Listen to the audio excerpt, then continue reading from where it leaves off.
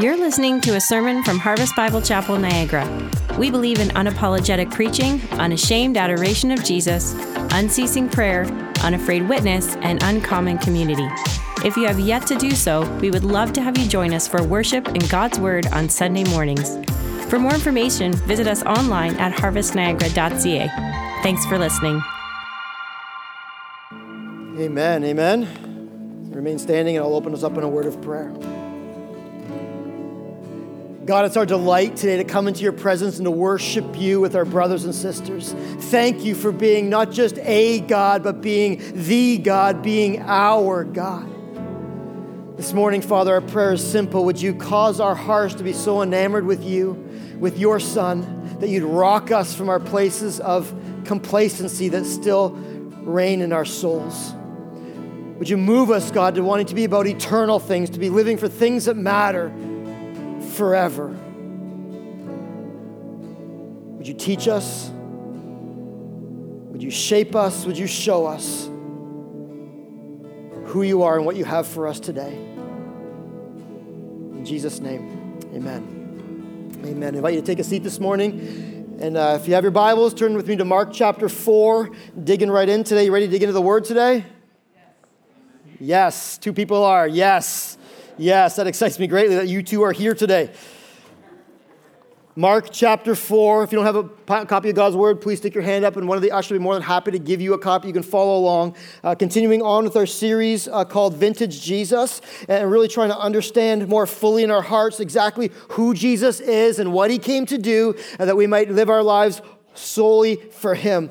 And so today we get to verses 21 to 34 of Mark chapter 4, and this is what we learned today. We learned what Jesus ultimately came to do, what was highest on his to-do list. It was this: it was to reveal to the world his kingdom.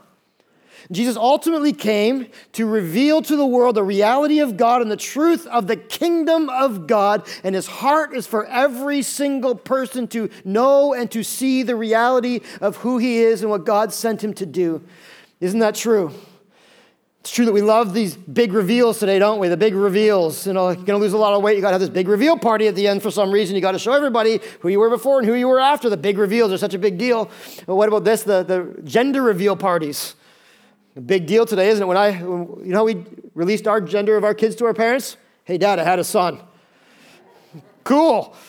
See you soon. Now they got to have a great big party, right? And you got to make this big splash. Everybody has to see. It's got to be more creative than the person before you. And this guy in Arizona a couple years ago had a big reveal party. What he did is he did this. He set up a target out in a field with like boy, girl. He's going to shoot that target, and there's some kind of explosive in there. And the blue powder was going to fly, or the pink powder was going to fly. And he shot it all right. And the reality is, it was a dry field, and he started a forest fire that burned up 47,000 acres of natural preserve. Like, he wanted a gender reveal party they'd never forget. He got one.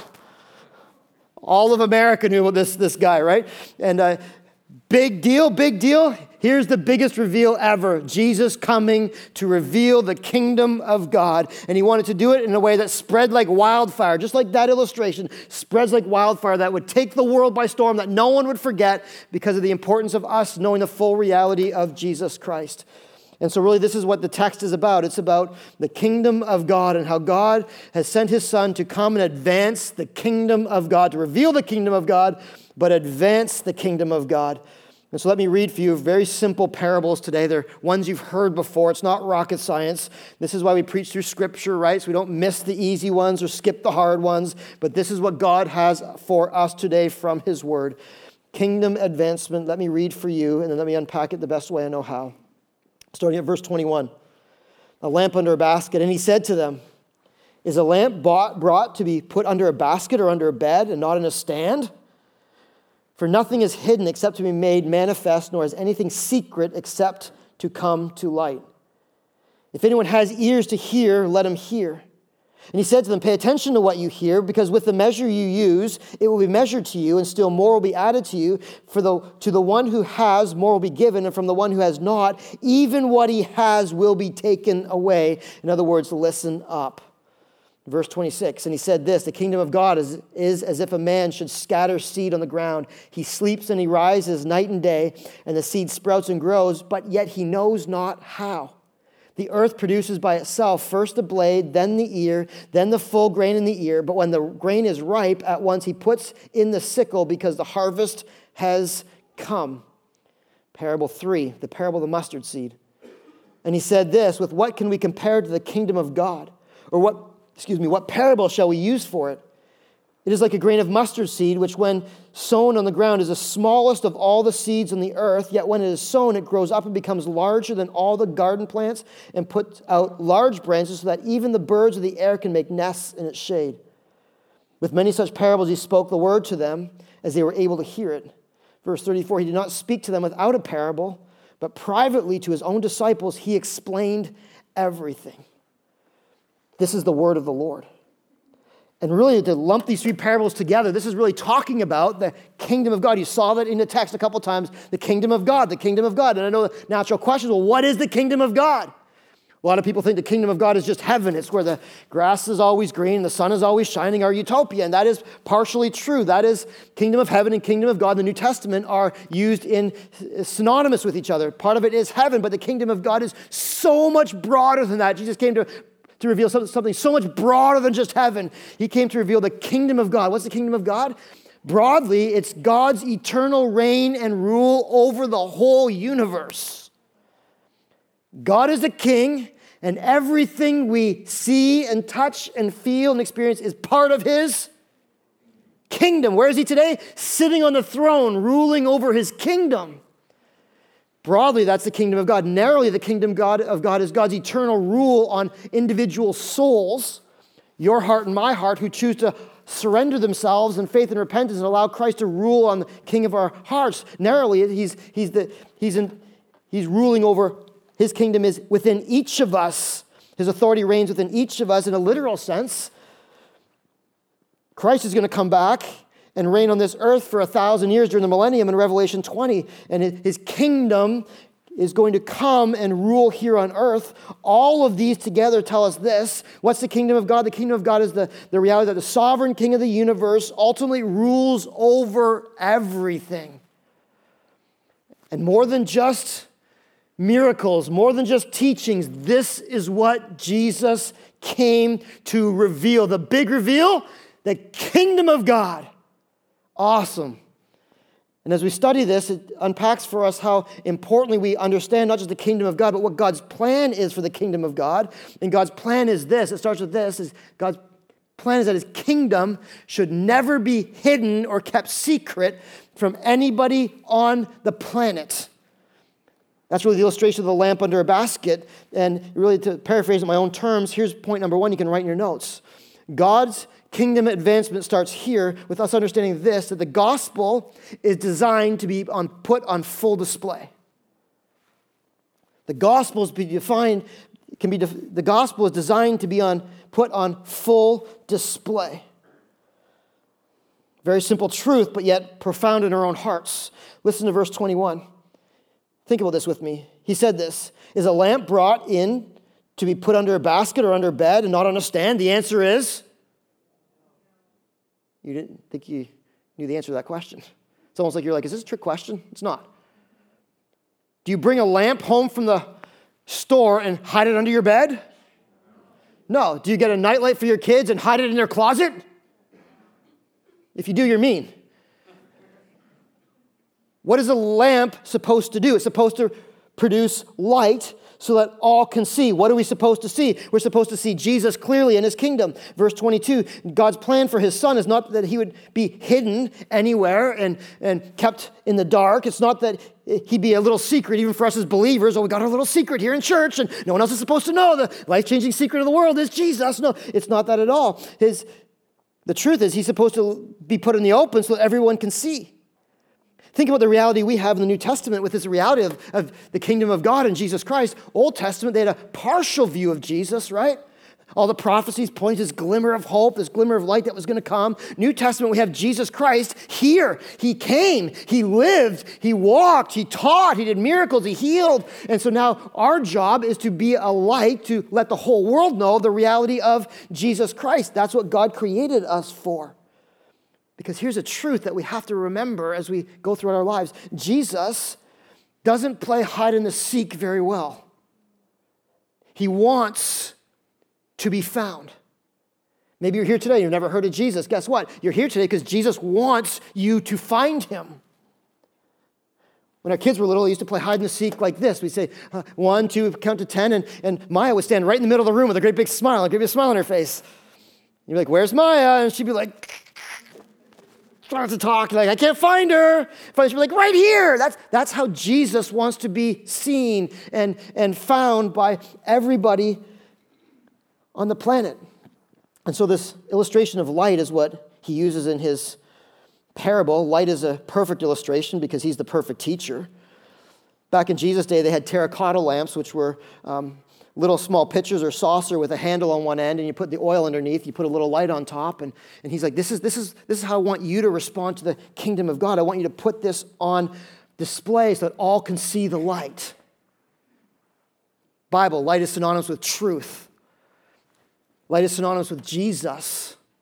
Think of all the realities of light in our own lives, in our own hearts. Like, think about light for a minute and the significance of light. Just in our physical realm, we think of this. When we think of light, we think of sometimes being in a hotel room. You ever been in a hotel room and you wake up in the middle of the night and you can't exactly figure out where you are, and it's all dark, it's all new, and what do? You clamor for the light. And what does the light do? It obliterates the darkness, right? It allows you to make sense. You're like, oh yeah, here's where I am, and this is why I'm in this city, and now I can go back to sleep for a few more minutes.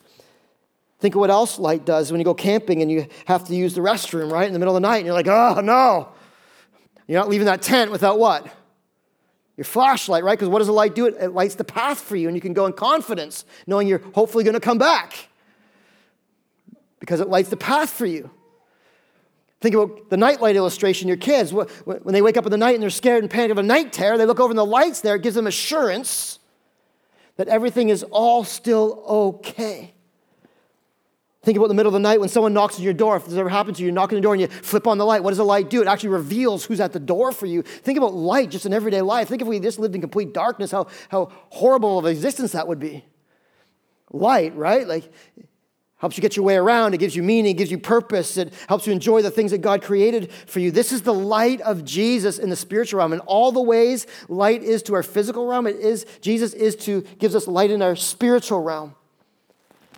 He helps us gain our equilibrium. He makes sense of our life and our situations. He guides the way. He gives assurance. He gives light to our souls. And ultimately, he reveals the reality of Jesus Christ, the identity of Jesus Christ to our lives.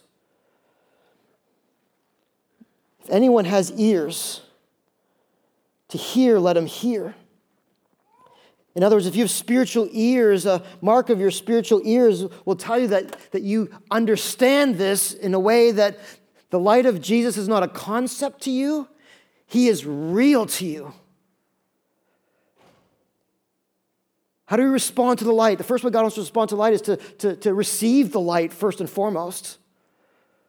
Isaiah chapter 9, verse 2, and pointing to Jesus, and it says the same thing in Matthew 4, verse 16, when Jesus came, pointing to Jesus. Then when he came, this is the verse that came. The people who walked in darkness, they have seen a great light. Those who dwelt in a land of deep darkness, on them the light has shone. More than anything, here's what God wants for you this morning, brothers and sisters. He wants you personally to see the light. How do you know if you've seen the light? You know if you've seen the light. Like in your inner being, your heart is lit up to the things of God. There is a light shining within you when it comes to the things of God. You long for God. You want more of God. You love to be in God's Word. You can't wait to get to church and worship. Something about Jesus just makes your whole soul become aglow with the reality of who He is. If that's you today, then you've already got the first part of this parable. You've seen the light. You know the light. You've been changed by the light.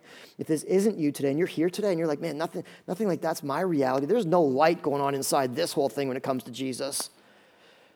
Here's your reality. Jesus today wants you to humble yourself and look up and ask God to reveal Himself to you. And guess what? He will show you who He is. He wants you to see the light. And He wants to change you. But it goes beyond that. Once you see the light, remember Moses on Mount Sinai when he went for the 10 Commandments and he came down and he was glowing. He was glowing. Reality is once you see the light and experience the light, you know how you know if you've truly seen and experienced the light, if you then go and shine the light and hold out the reality of Jesus for all to see. Here's what it says in Matthew 5, verses 14 to 16. Again, this isn't rocket science today. It's not deep theological concept, but yet it's true, and I believe it's true enough today that God wants us to be rekindled with the light of him in our hearts so the world can see. It says this in Matthew 5, you are the light of the world. A city on a hill cannot be hidden. Nor do people light a lamp and put it under a basket, same illustration, but on a stand that gives light to all in the house. Verse 16 is a little different than the parable here in Mark. Verse 16 says this, in the same way, let your light, not any light, but let your light shine before others so that they may see your good works and give glory to your Father who is in heaven.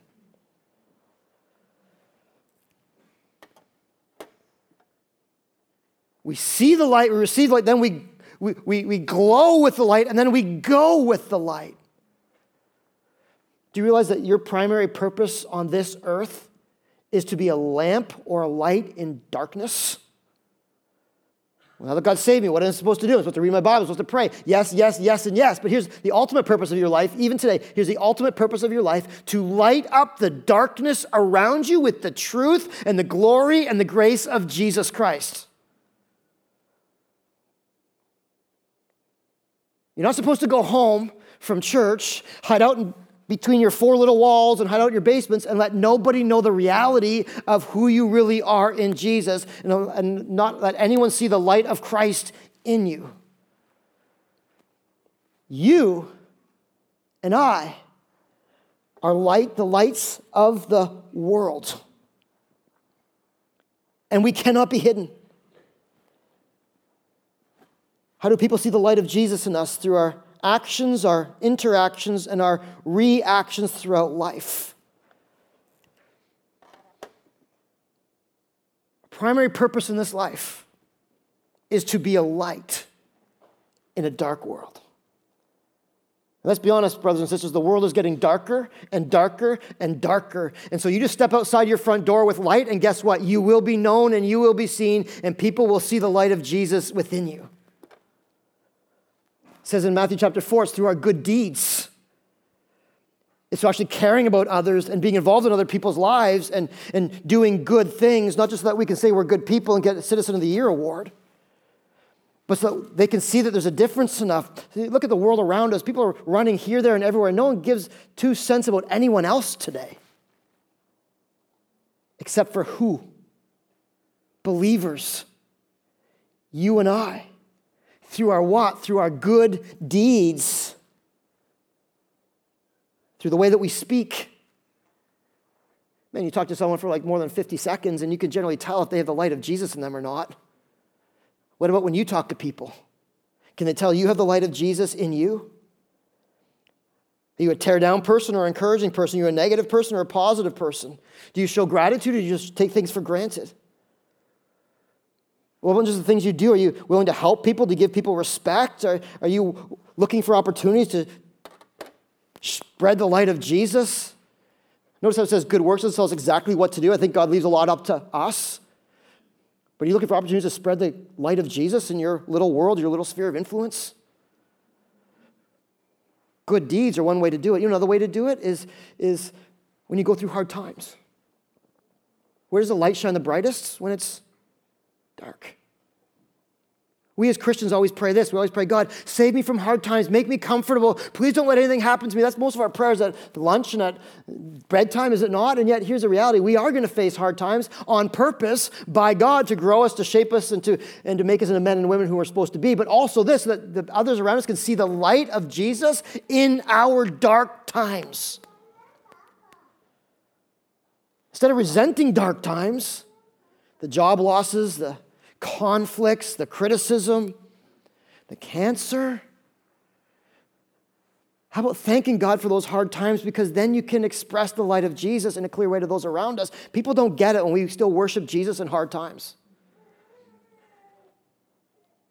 Someone in the first service said this to me after church, like, now I understand why my nephew passed away a week and a half ago. We buried him because if he didn't pass away, 100 people wouldn't have heard the gospel at his funeral,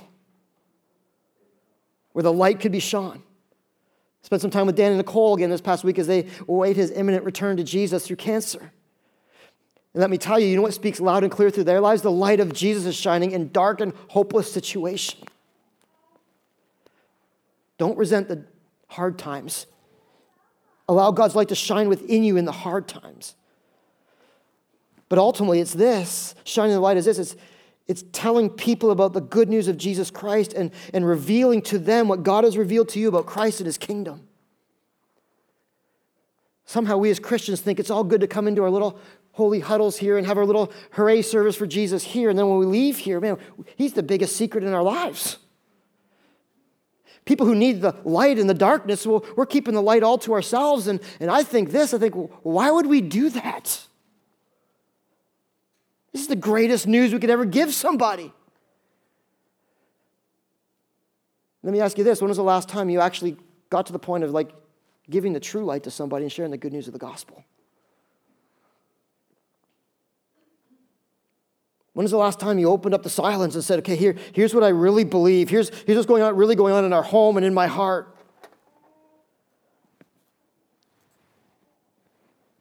Nothing is hidden except to be manifest. Anything that's secret is to come into the light. There's no such thing as secret Christians. There's no such thing as secret Christians. You're like putting up all your Christmas lights and never plugging them in. Who does that? It's too much work. What with the people around you today? Is your light shining to the point where they know that you're a Christian, that you have hope? Are you one of those secret Christians that hoping that somebody else is going to tell them or somehow they're going to figure it out? It should be a surprise. It should be no surprise at your funeral when people bring up Jesus Christ. It shouldn't be a shock. I went to a funeral a number of years ago now from someone who was in the same church we were in, and this woman she got cancer and passed away within a couple weeks. It was a very sad scenario, but the reality is she was one of the big worshipers in church. She'd be the one, hands up in the air, dancing around. She was active in the youth group. She'd be the social butterfly in the lobby, and came to her funeral, and the church showed up, and all her friends from outside the church showed up, and here's the thing that strikes me the most of that whole funeral. We wept, and we worshiped, and yet all of her unsaved friends said this: we had no idea she had this side of her. This is all brand new to us. I'm like, wow. What about you? Do people around you see the light? Do they know the light? Look what it says here. We had to pay attention to this, verse 24. Pay attention to what you hear. Because with the measure you use it, with the measure you allow the light to come into you, with the measure that you allow the light to be shone, still more will be added to you. In other words, God's going to give you a greater revelation of himself and grow you in great ways and manifest his presence in your life in great ways. You're going to, if you take this truth and you actually shine it, you're going to see so much more of God's work in your life. But yet the one who has, more will be given, and from the one who has not, even what he has will be taken away. Ultimately, this is saying, God's saying this. Jesus' point was so simple in this. Those who accept and faithfully preach the gospel can similarly expect to be rewarded eternally by God for their diligent efforts. Bottom line is this: my part is to shine. My part is to shine. Your part is to shine. God's part is to make the light penetrate the darkness. What can you control? Here's the light.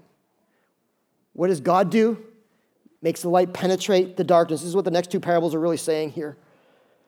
I shine, God grows. I sow, God grows. Here's point number 2, the second parable. God orchestrates the growth of his kingdom. God is the one who orchestrates the growth of his kingdom. Parable of the seed growing. And it's like this. Here's the kingdom of God. Here's how the whole seed grows. You look at the last sermon I preached from Mark chapter 4, verse 20. It's talking about the seed bearing fruit, bearing fruit. One of the ways you know it bears fruit is if you're actually shining the light of Jesus and his light is growing within you. The other way it bears fruit is by God just makes it supernaturally happen in other people's lives. Verse 26, the kingdom of God is like this. If a man scatters seed on the ground, he sleeps and rises night and day, and the seed sprouts and grows. He knows not how. The earth produces fruit by itself. First the blade, then the ear, then the full grain in the ear. But when the grain is ripe, at once he puts in the sickle because the harvest has come. Very simple, very simple. Who makes seeds grow? Do you? Do I? No, God does. This should be a relief for us, right? Because sometimes we start sowing, we're like, nothing's happening. I'm going to stop sowing. But it's not up to us to make seeds grow. It's us to make seeds sow. We sow, God grows. When it comes to salvation in your own heart, when it comes to salvation in other people's hearts, you can't make it happen. It is all God and not us. I learned this principle really early in school, back in grade 4 or 5, in the science project. Remember the science project you had to do? So I'm thinking, let's take the easy path out. I'm going to come up with the easiest science project ever. What we did, my friend and I, is we got ivy plants. We put them in soil, and we watered them with a different ingredient every day, for a month to see which one would grow. So one had Coca-Cola. Remember that part. One had coffee. One had orange juice. One had water, whatever. You know what's a miracle to me is that those seeds grew even with Coca-Cola and caffeine and Coke and coffee. At the end of the day, we did everything to wreck those things, and those things still grew. And the worst part of it all is we won the competition and had to do it again. Point, though, we don't make anything grow. Only God does. Only God does.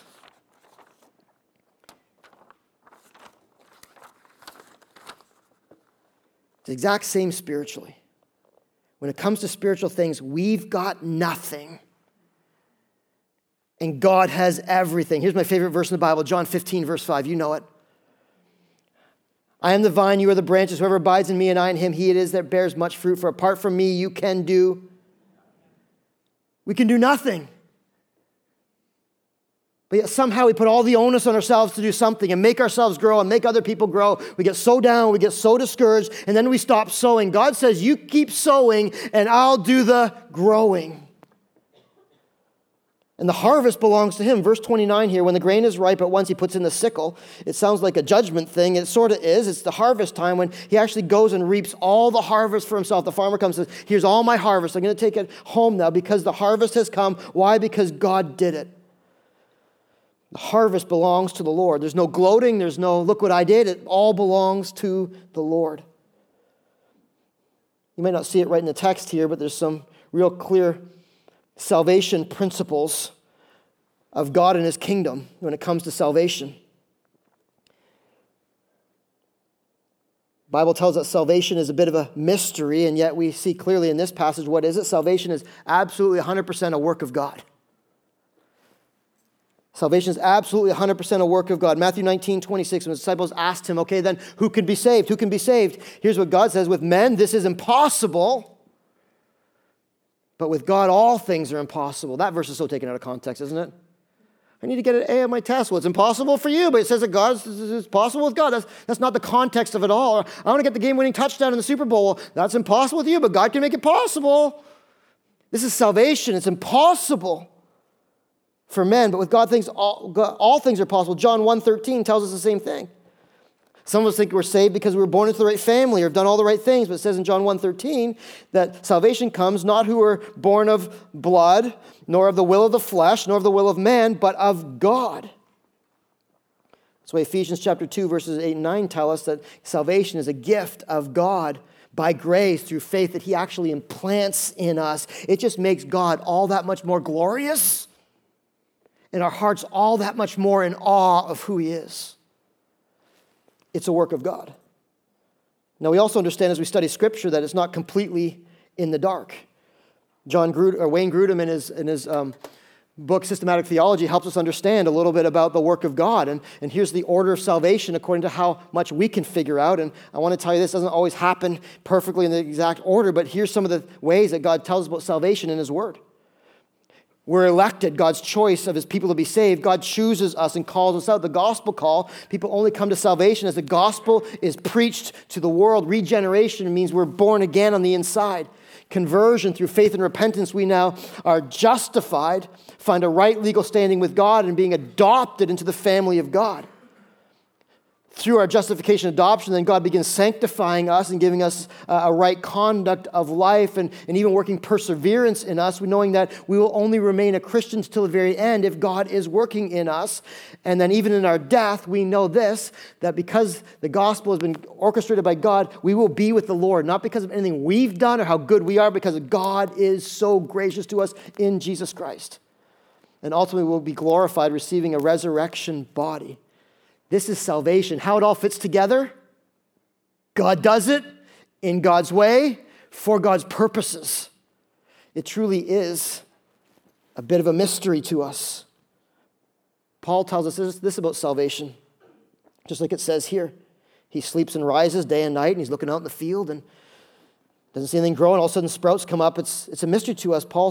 John says in John 3:8, when he's asked, what must we do to be born again? He says, of the Word and of the Spirit.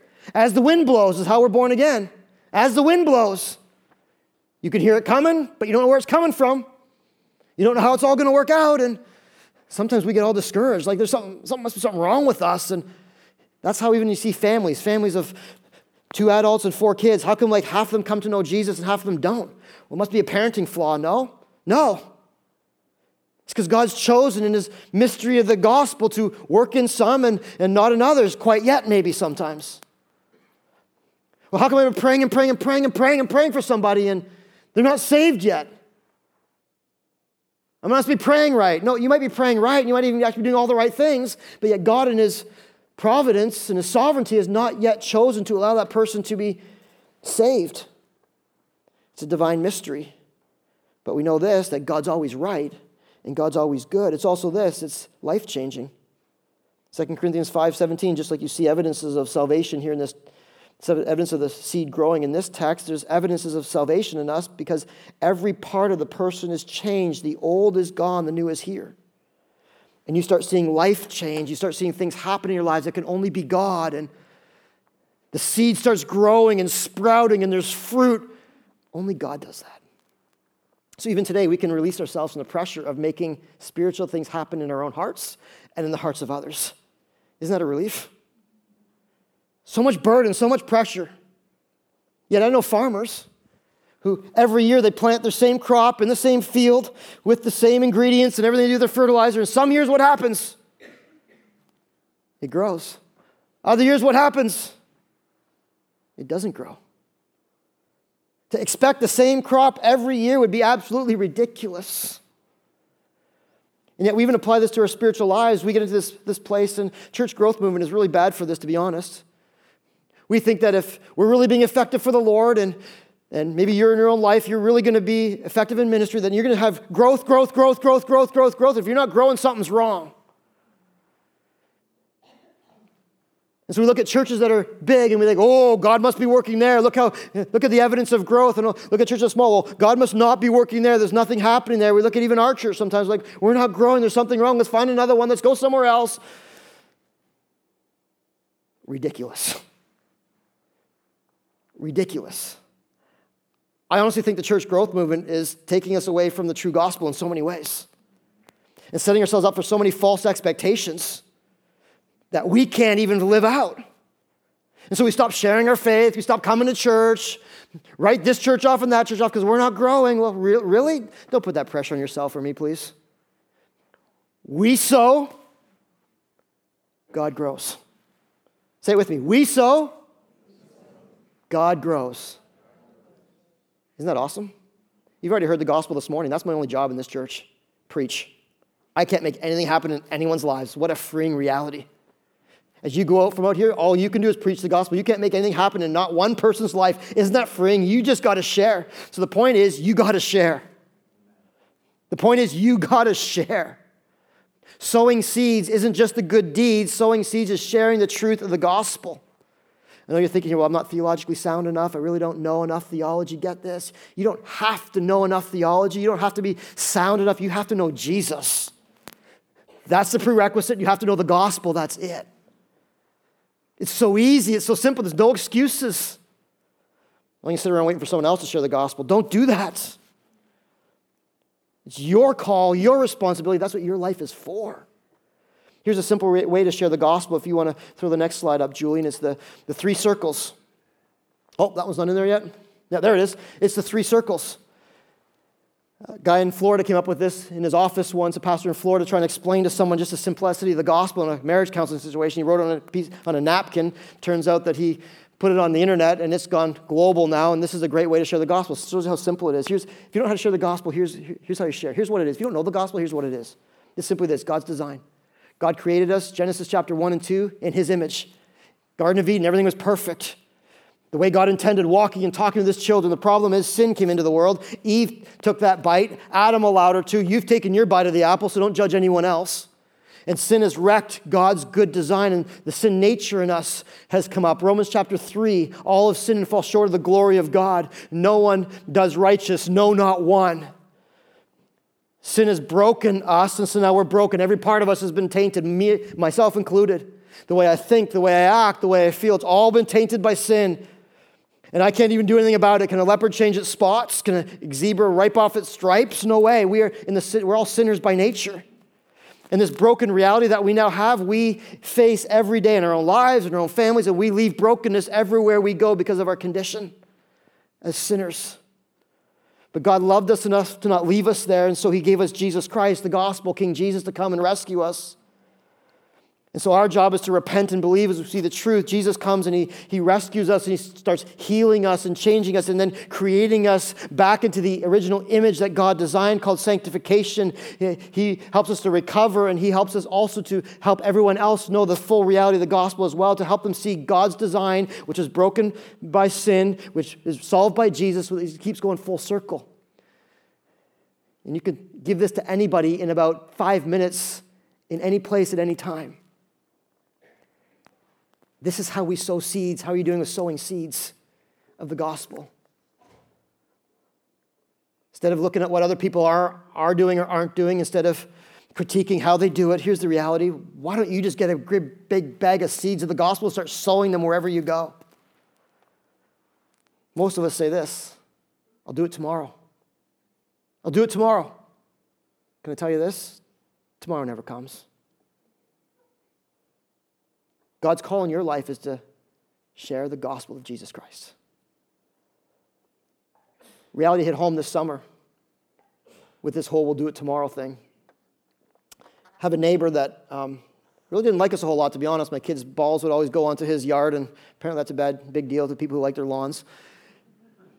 And I cut my lawn too close to his lawn, and different things would happen. And so there was kind of this little tension he'd had towards us. And quite honestly, in my own heart, I was kind of getting frustrated with him too. Like, what's the big deal, man? Like, because our trees grew over your fence, no big deal. I'll cut them, And so there's last year or so, I've been kind of getting convicted of that. And my son's been better at this than I have. And he's taking cookies over for Christmas invites, whatever. And really started praying that God would give me an opportunity to share Christ with him. And trying to make those little connections, those little, hey, how you doing? A little stop and chat with them as they go by, and trying to at least show that we're not angry, whatever. Let's be friends. And last August, we came home from somewhere at the end of August, and everything seemed normal. Monday morning, another neighbor knocked on our front door and said, "Hey, did you hear what happened to your neighbor?" "No, is he okay?" "No, he dropped dead on the front lawn last Friday night."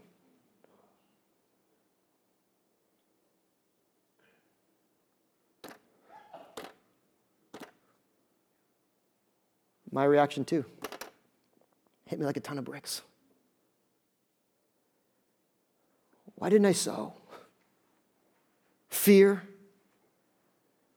complacency, procrastination. The reality is, let this reality sink into your head today. This is one that was my reaction for a whole week. Just kind of like this numbed, like, the reality is that the people who die that don't know Jesus Christ, they spend an eternity in hell apart from Jesus Christ. Like, there's no turning back at that point. There's no like, sorry, I wish I would have told you. Like, it's over. It's finished. I know we got a lot of things to do. I know we're busy. I know things come fast in today's day and age. We can't get so busy and so self-preoccupied that we forget about sharing the gospel. I don't want to be persecuted. Our brothers and sisters around the world are being killed, and we're afraid of being called names. This is urgent. I don't want to be the country club church, to be honest, that comes here and has their little holy huddles and high fives each other and say, what a great worship set. Oh, what a great sermon, Pastor. Who cares? If our lights aren't shining out there and making a difference in people's lives, that people are coming to know the same Jesus we want to know. Yeah, church growth doesn't matter, but on the other half, it does matter because we want to see God's kingdom expanding, whether they stay in our church or go to another church. Who cares about that stuff? Right? Right? The point is we want people to be coming to Christ and his kingdom. It's my responsibility. It's your responsibility. Let the light shine. And be patient in your sowing. Don't give up. Oh, I did that 5 years ago and no one came to know Christ, so I give up. Don't give up. You don't know. You don't know where those seeds are being planted and how God is going to use them forever. Here's the last parable, quickly. Last parable. When it comes to Christ advancing his kingdom, we have a responsibility before him. He makes the kingdom advance. He makes the seeds grow. But ultimately know this. God's expansion plans are massive. God's expansion plans are massive. With this final parable, we see Jesus assuring his disciples that, hey, this little work that you're a part of right now, it's going to make global difference for generations to come. This little thing that you're a part of as disciples, there's only 12 of you right now, but you know what? This is going to influence millions of people in all different cultures, in all different contexts, in all different nationalities, of all different socioeconomic situations. This is going to influence people all over the world forever, and this thing is going to be the biggest thing that ever hit the planet. Jesus Christ came, not just to change individual souls, but to change the world forever. And he uses an allegory here that they would know in their agricultural culture of the Jewish people. He uses a parable of a mustard seed. This is the kingdom of God. This is God's reign. This is God's rule. It's like a grain of a mustard seed, which actually isn't the smallest of all the seeds in the earth, they say. But at that time, probably that's what they thought it was. And yet when it's sown, it grows up and becomes larger than all the garden plants and puts out large branches. Put that picture up, Julian. This is what it grows to. A mustard seed grows into something like this, where the birds flock and they even make nests in there. Reality is a sign of blessing. It's a sign of abundance when the birds are making nests in trees up to 15 feet tall. Out of a little mustard seed, 15 feet tall, these bushes grow. That's God's kingdom. You don't know what's going to happen with the little seeds. God's kingdom is designed that he is going to make this little seed into something magnificent, incredibly more than we could ever all ask or imagine. That's God's kingdom, and you can't stop his kingdom from growing. I can't stop his kingdom from growing. The scriptures tell us in Matthew chapter 16 that I will grow my church or build my church, and the gates of hell will never prevail. Doesn't matter if it's a communist country, if it's a closed country. In fact, the gospel's growing there more than here probably. Because they're not complacent. They can't sit on one side. They don't think they can have a foot in both worlds. They're either all in or all out. We seem to think we can be like, oh, I'm foot in both worlds. You can't. But his kingdom is going to grow. Doesn't mean our church is going to grow. In fact, he could shut this place down. That's up to him. But guess what? His kingdom is still going to grow. It's never going to stop growing. And we're a part of something that is going to last forever. We're investing our lives in a kingdom from a place of victory, not a place of defeat. Do you get that? You're investing your life in a kingdom from a place of victory, not a place of defeat. God's kingdom's not like Target. Oh, we're going to take over Canada. 2 years later, didn't work. Head down, tail between the legs, let's go back to America now. God's kingdom will never be stopped. It'll never stop growing. It'll never stop moving forward. You can't stop God. I can't stop God. Nothing can stop God from accomplishing his purpose in this world. And all he asks us to do is be a part of it. The joy of being a part of what he's doing in the universe. This is true for the seed that's growing within you of the gospel. Don't think you're done growing yet. God has incredibly more to ask and to show and to grow you in. This is for our church. Don't think that we're done influencing people for Christ. I pray we're not. I was challenged at the beginning of this church to pray for 120 people to show up on the first Sunday. God doubled that on us, and he's been doing more and more and more ever since. Don't think we're done with kingdom influence for the glory of God. God is going to move, and his kingdom is going to produce fruit until he comes back. But it's according to God's perfect plan. It's strategic, it's God glorifying, and it's world changing. Awesome. This is what Jesus came to reveal. Doesn't it feel sometimes, though, that God's church isn't growing, like his kingdom isn't advancing? Does it feel that way sometimes? But I want to assure you it is, because God said it would. In fact, I read a study this past summer from Lifeway. It came out in June of this year by Aaron Earls, and here's some points I just wanted to encourage you with as you think about God's kingdom and how it's growing and how God is still on the move today as he was back in the Acts days, back when Jesus was here. Get this, Christianity is growing faster than the population. Globally, Christianity is growing at a 1.27% rate, while the world growth rate is 1.20%. There are some religions growing faster than Christianity. Let's be real about that. But yet, the reality is that right now, at this point in history, there's more people who would profess to be Christians in the world than there would be to any other religion. Here's another cool point about God's kingdom growing. Atheism has peaked. Atheism's peaked. There are fewer atheists in the world today, 138 million. There were in 1970. There was 165 million. It's kind of peaked at a level of where we're at, but it's expected over the next 20, 30 years that it's going to decrease increasingly as the world goes forward. There's no indication that atheism is growing like the tabloids and the news channels want to tell you. Number 3, get this. There are more evangelism opportunities for Christians than ever before. Do you realize the vast majority of non-Christians live their lives never interacting with a Christian? But that number is actually shrinking. In the 1900s, only 5.5% of non-Christians knew a Christian. Today it has grown to 18.3%. It's more evangelism opportunities than ever before. People that you rub shoulders with, people that you go to work with and school with, might never hear about Jesus except through you.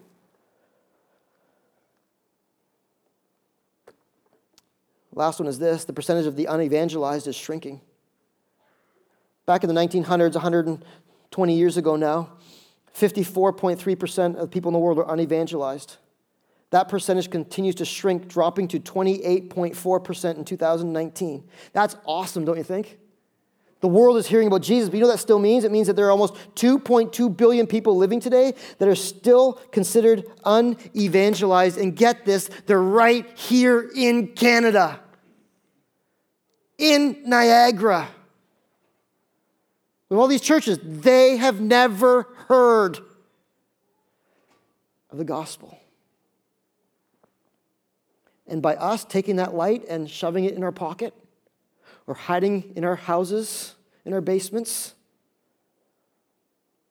and not taking these passages seriously, we're missing some amazing opportunities to see God at work in our lives and the lives of those around us.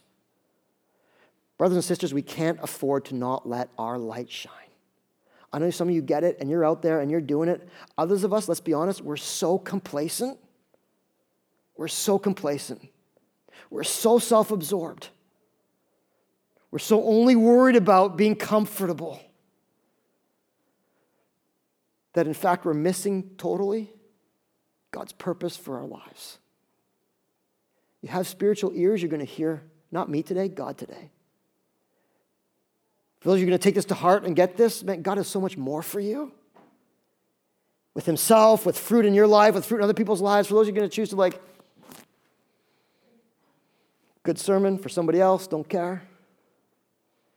You can expect what it says in the text. It's going to be taken from you and given to somebody who can do something with it.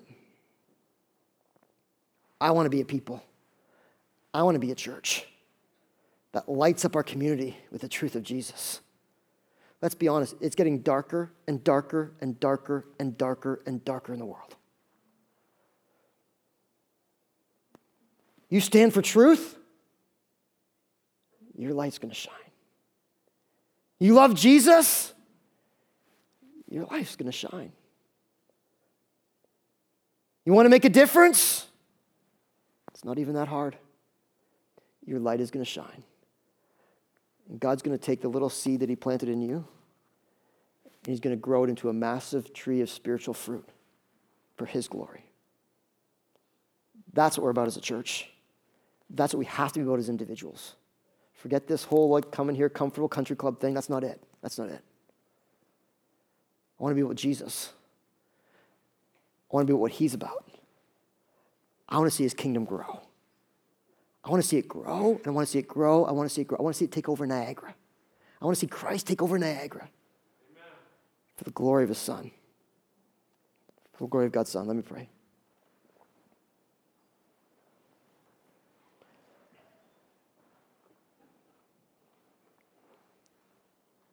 Father, thank you for your word, not a deep theological truth today, not a complex passage today. That's probably what makes it so difficult in some ways. It's so simple. It's so real.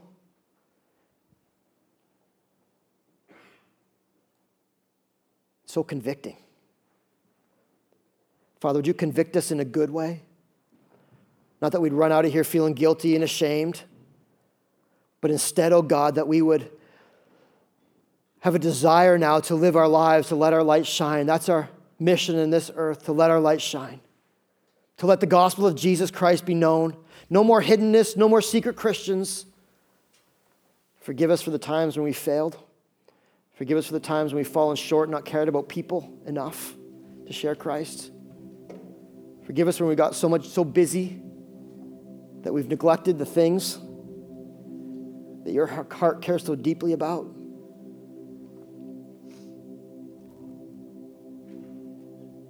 Take us from here, Lord, and grow in us a passion for the name of your Son. Grow within us a passion for other people. May your kingdom come right here, right now, in a way that's obviously only you. Amen. Amen. Let's stand together, church, and sing this prayer as we close.